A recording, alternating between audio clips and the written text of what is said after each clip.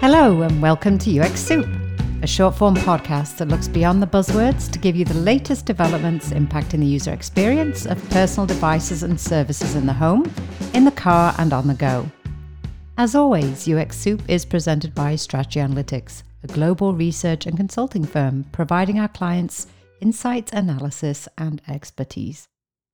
I'm Lisa Cooper and I'm joined today by my co-host, Chris Schreiner. Hello. Hello. On today's podcast, we're talking about electric vehicles. What do consumers think of them? What barriers they experience in buying one? And the HMI of EVs and charging user experience. So let's talk about perceptions of electric vehicles. Chris, you published some research not long ago about this. Are people ready for them? Well, they need to be ready for them because a lot of automakers are saying we will be producing electric vehicles. But our survey data suggests that, at least in the US, consumers aren't quite ready to embrace them. In Europe and in China, they're much more willing to adopt an EV.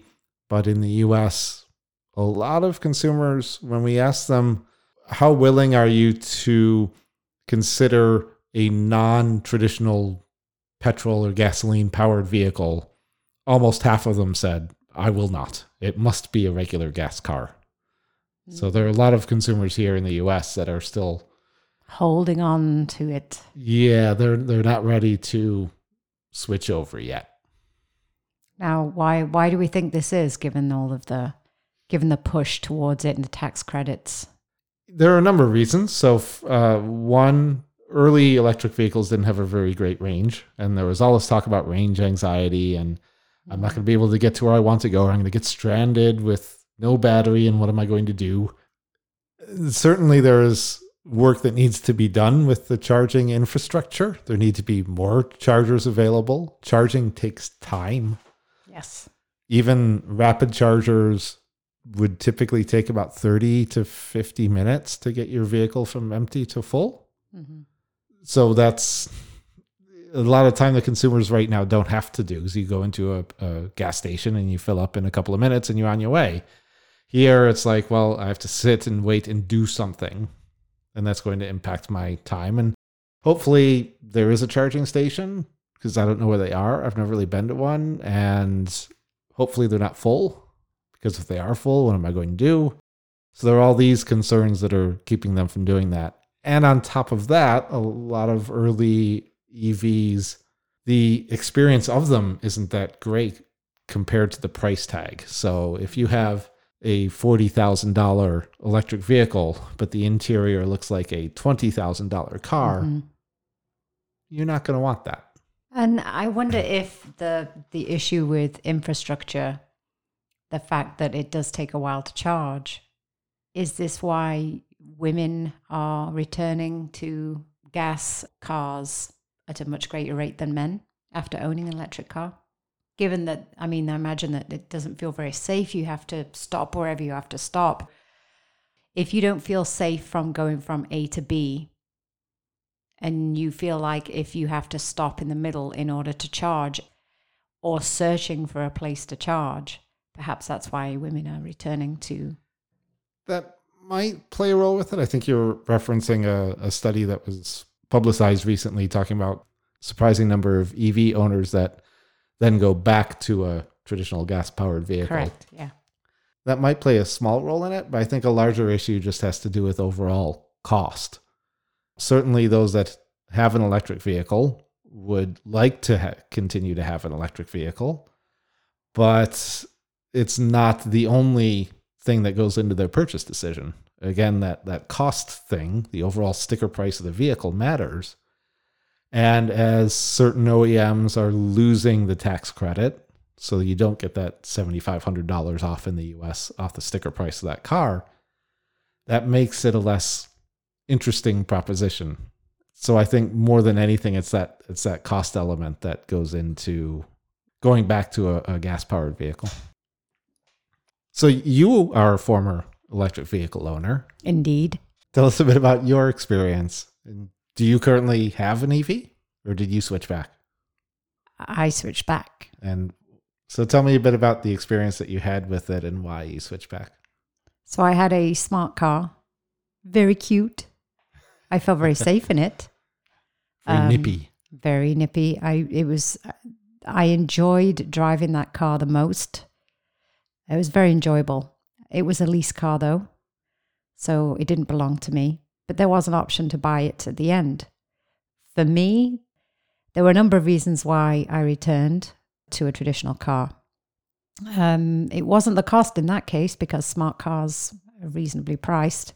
It was more to do with, well, number one, batteries and technology and so on are moving at such a fast rate.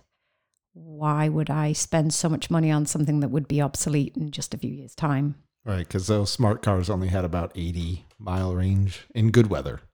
And that was the second issue, was the weather, because I'm based in New York. I saw those ranges go down significantly in the cold that we would experience in wintertime. We do have a second car, so we could have used that car instead. But I think the main thing for me was about the technology. I just knew that technology would advance significantly. By the time I would have paid off that loan, there would have been much better models on the road that I would have preferred, and it just didn't make sense. And the vehicles that are out there now will get 180, 240 plus miles. Yes. If you had a vehicle like that, would you have, if your smart car had that kind of mileage, do you think you would have kept it? Again, the weather. If it didn't have as much of an impact on the battery life, yes. But even, again, technology, it changes so rapidly that I know that it will get even better than that. The range will get even better. The infrastructure as well plays a role, as does the cold and what that does to the battery. Yeah, I think some of what we're seeing now in the US is, even with the ones that have like 250-mile range, consumers will then think about, oh yeah, so on that summer vacation that I take with the kids, I won't be able to take this car. Even though they could, because on a long trip, you take a rest break anyway. You typically stop to eat somewhere, and that would be a good time to charge. But that's not something that they're comfortable with or familiar with, or again, they're unsure about whether that charging station will be there for them when they need it.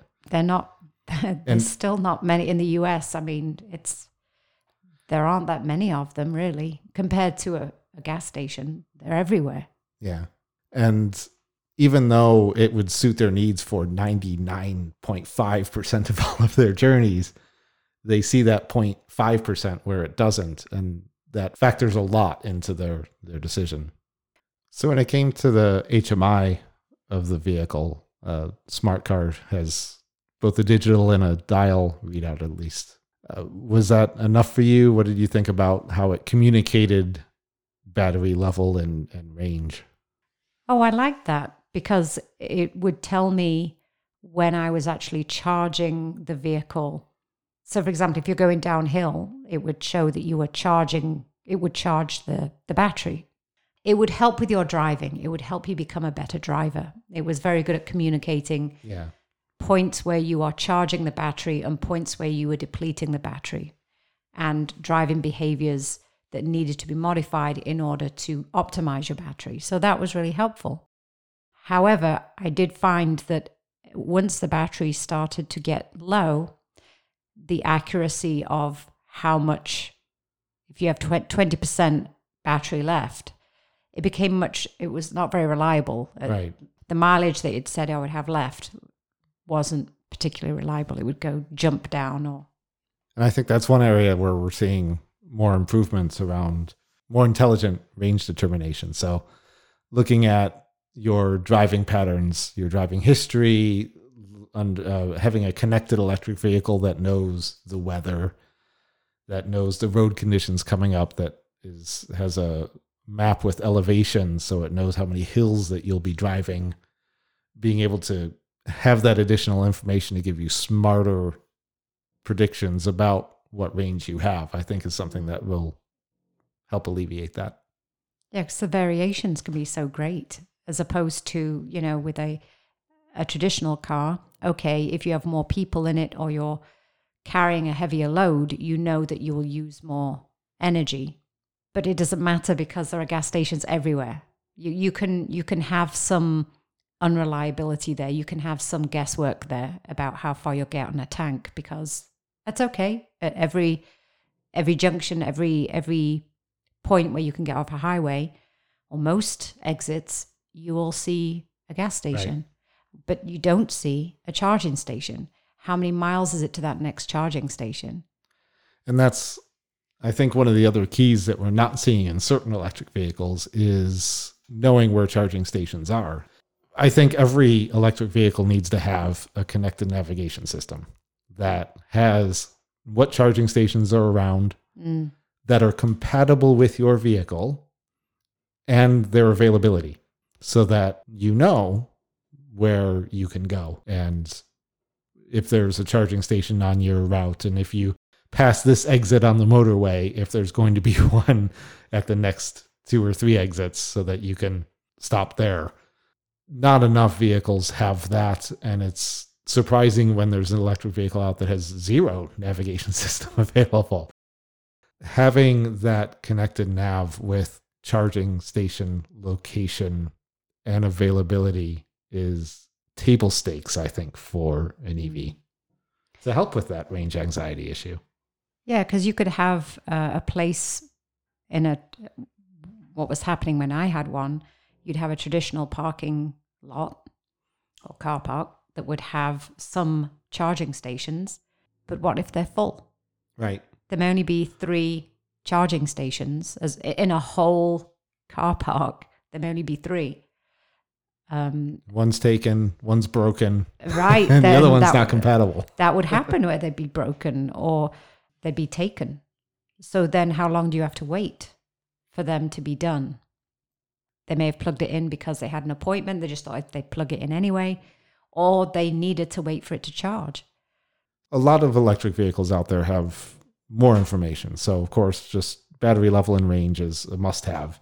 A lot of others have more graphical deep dives into deep dive. exactly how much charge and showing visuals of flow and all of that. Do you think people want all that?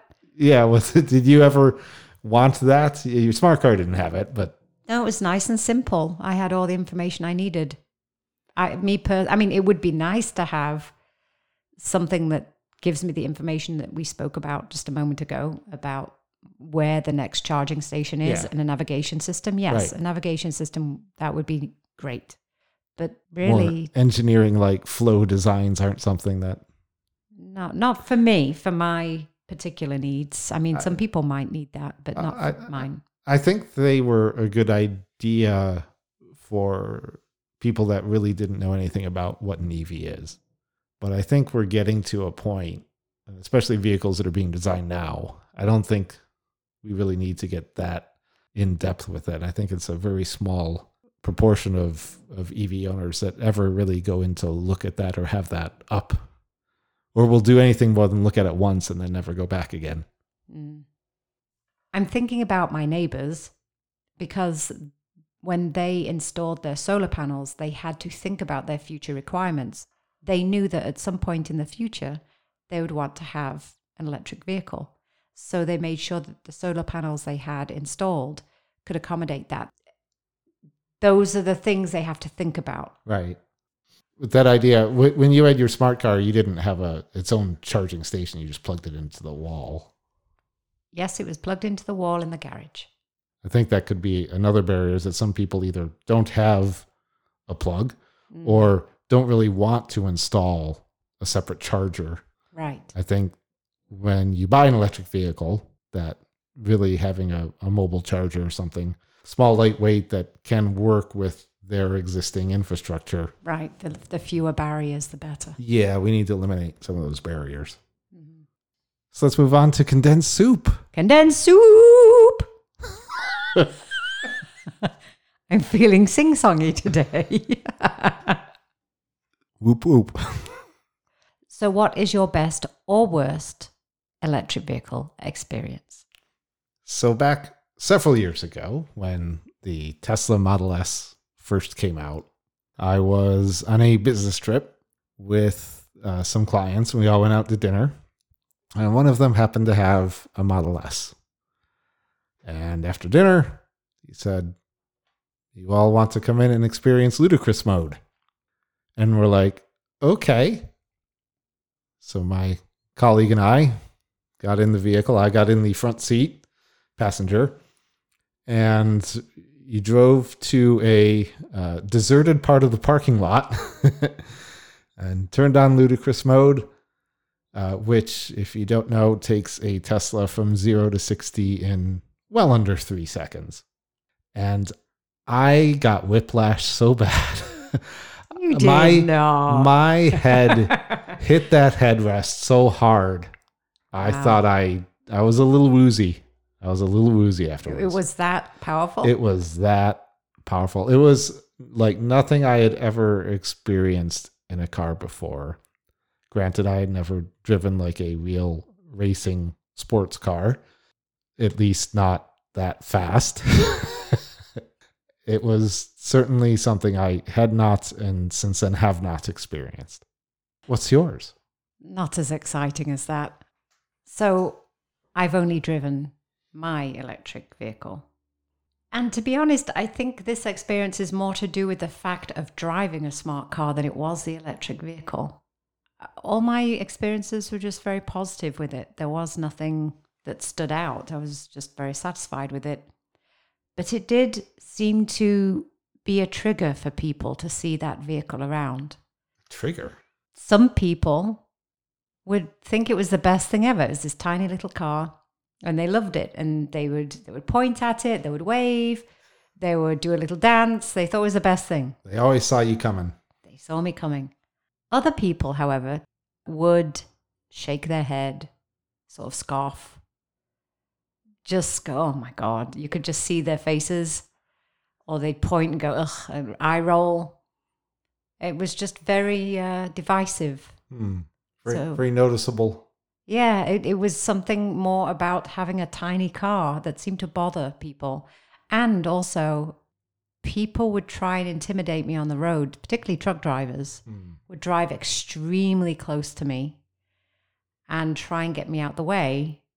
They didn't like me in the way. Were they extremely close, or did it seem like it because the car was so short? I knew you were going to say that.